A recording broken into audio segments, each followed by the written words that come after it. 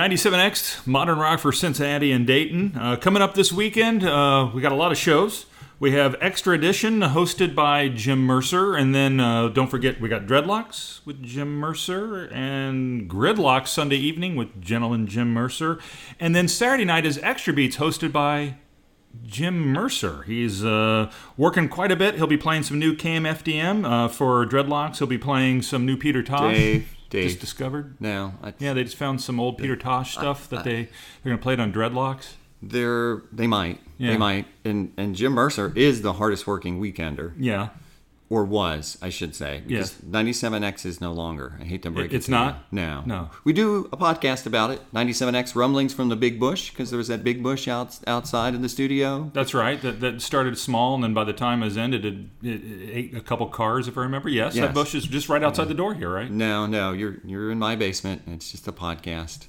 97X is no more, but the good news is the king of the king of all weekenders. Yes. Gentleman Jim Mercer is joining us right now on the phone. Hi, Jim. Hi. Thanks for having me on. I appreciate it. First thing, how did you get the nickname Gentleman? Not sure. I think Rick Tile started that. I'm not 100% sure how it happened, but it certainly stuck. I know and how that's it a good happened. one to stick with. It could have been a lot worse.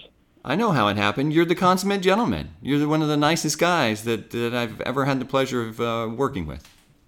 Well, I certainly appreciate you saying that.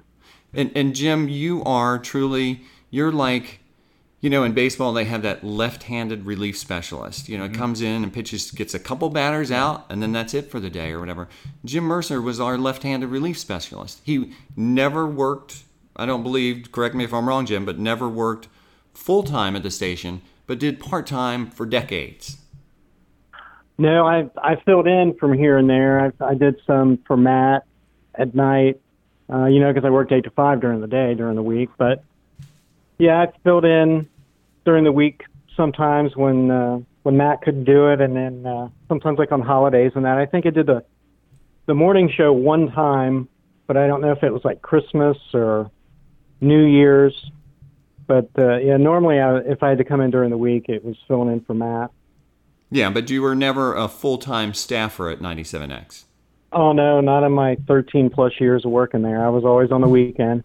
Okay, so if Damien's equating you as that left-handed pitcher they bring in, it's a specialist, they usually get like $400,000 a game. Is that you made that kind of cash coming in on the weekends there at 97X? No, I think I made that minimum wage or a little higher. You probably spent more in gas money driving back and forth to Oxford than you actually made for your shift, right? Probably so, because I live in Sharonville, so that's a good 50-something minutes from here to there, I think. So how did you come across the station, and how did you start working there part-time? Well, I worked at WMOH, when they were still playing music and on the weekends, and they actually were, all the music was on carts, if you can believe that. We had 25 songs, I think we played. And I listened to the station, and I liked it. And I thought I wanted to move up. I felt like that was a big step up from working on an AM radio station playing music. And I had a service call in Hamilton one day, and I had a tape put together already. And when I got done with my call, I just cut out. I don't know. Phil was on the air that day, and I just drove up to the station, and he talked to me during a break. I was surprised that he even talked to me at all, because I was just going to stop up there, drop off my tape, and take off. And he actually came out and talked to me for a few minutes. And, I told him I was really interested in the station. I listened a lot. And he listened to the tape, gave me a call a week later or so, and ended up getting hired. So I was happy about that. Started, I think, December 2nd, 1990 that was a Sunday morning overnight. That I can't remember who I came in and sat with, but I came in and sat in with them, and then I don't know. I think that whoever that person wasn't there very long, and then I took over the overnight for a while and kind of went on from there and worked just about every weekend shift that you could work, and wrapped up doing Saturday mornings 10 to 3 for the last, I don't know, 3 or 4 years that I was there. Because, the story I heard that you got the job is Bill Douglas was coming in one night to do a midnight shift, and there was a little baby basket there, and there was a small little Jim Mercer. Like Moses. The Bill nurtured into a weekend professional. But I like your story better. Yours is a lot more funny, though. And you mentioned, Jim, that you had a service call. Tell us about your day job. Well, back then I was just running service calls for a copier company I work for here in town, and now I'm a senior tech. I've been there 29 years altogether, so kind of moved up the food chain there a little bit. I spend most of my time helping guys when they have problems. They'll call me, and if I can't help them over the phone, I'll go out and meet them. I'm pretty much trained on everything that we sell, so I can fill in for somebody when they're sick or on vacation. Do work on copiers. I also do IT work for the company I work for, so kind of a jack of all trades kind of thing. Just like his weekend. Similar to 97X. Yeah, kind of been that way my whole life. Even when I was in the Air Force, the job I did was kind of a jack of all trades thing. So it's just one of them things been doing since I was like 18, I guess. Wait, I don't know that I knew you were in the Air Force.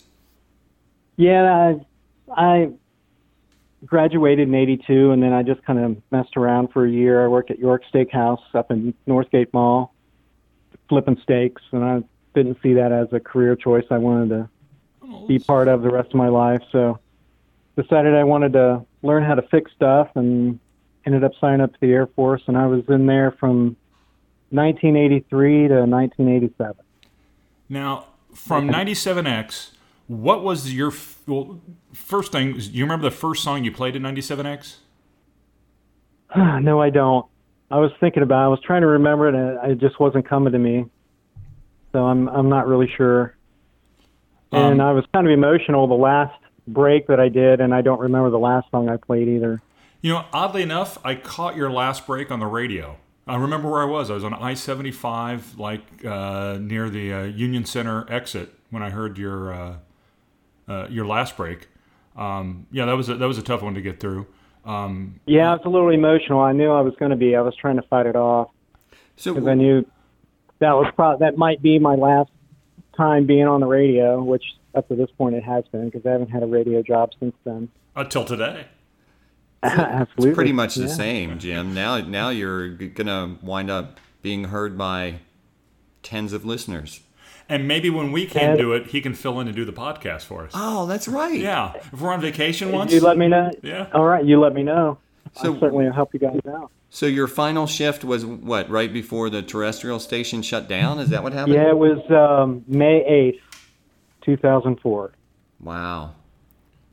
So that was the last Saturday before we shut down on that Friday after that.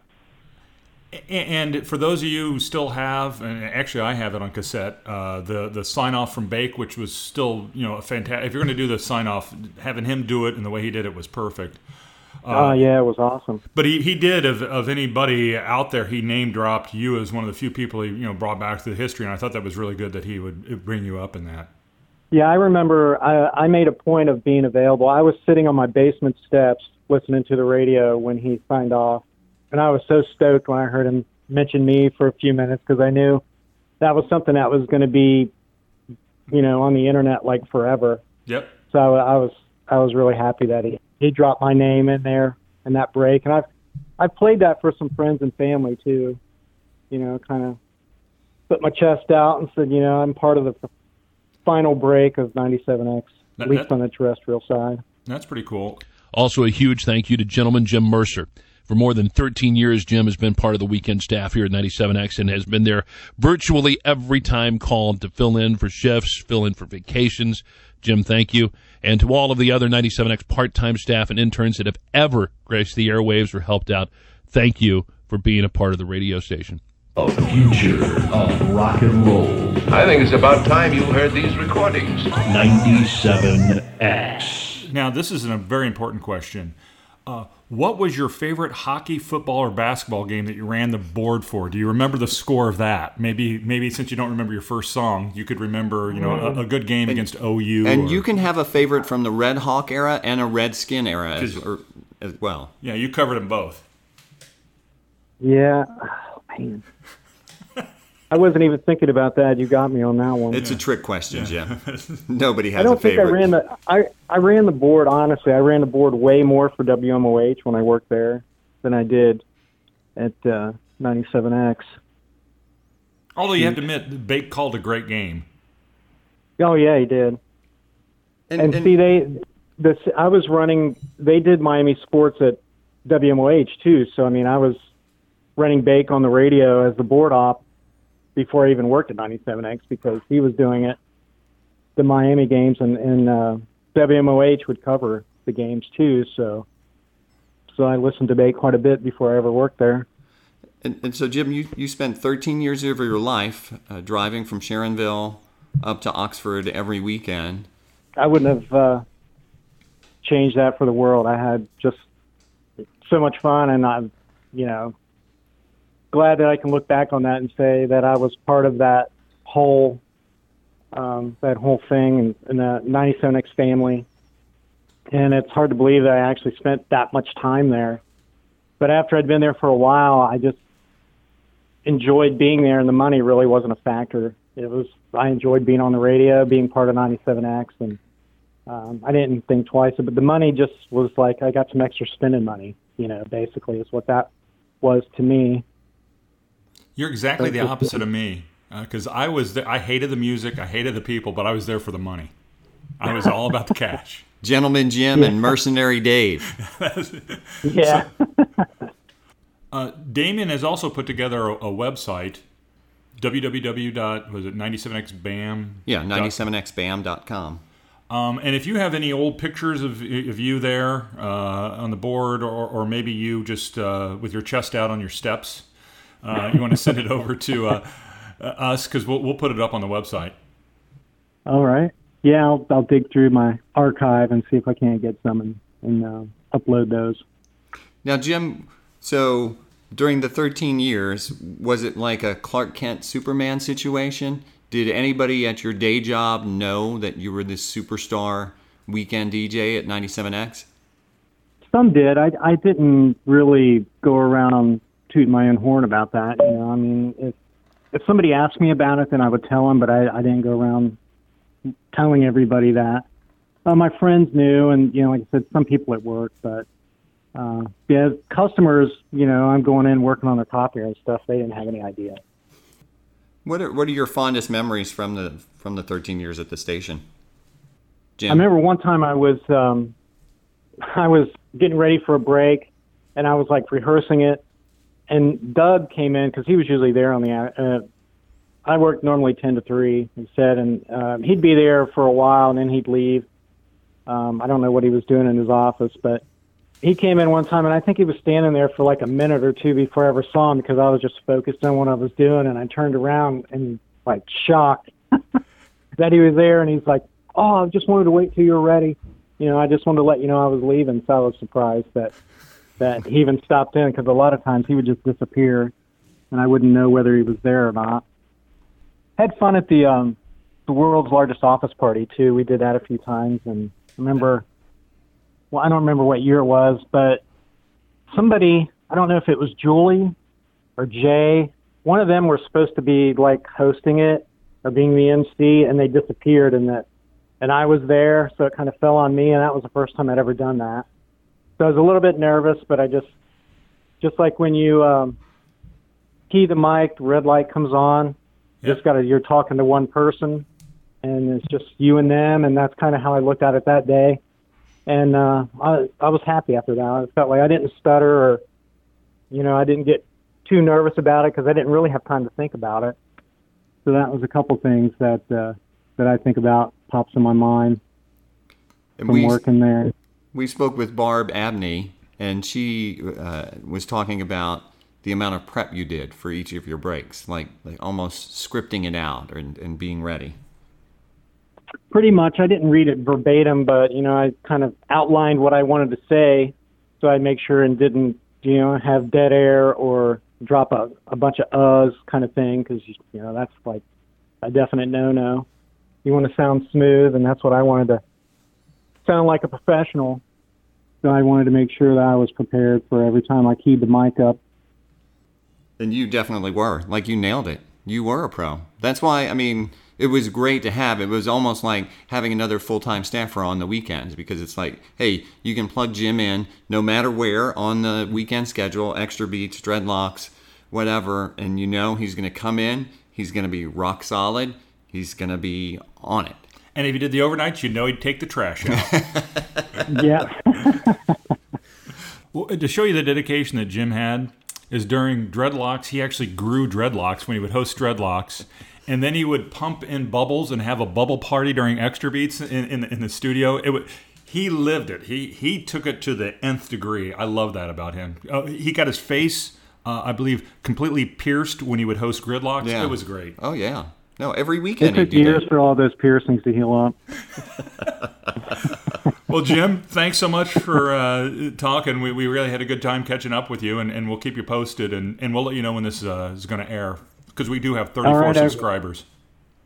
30, All right. no, it's 37 I certainly or 38. appreciate you guys giving me a call. It's been great talking with you again. 97X. Come on, you could say it's okay, they know. The future of rock and roll.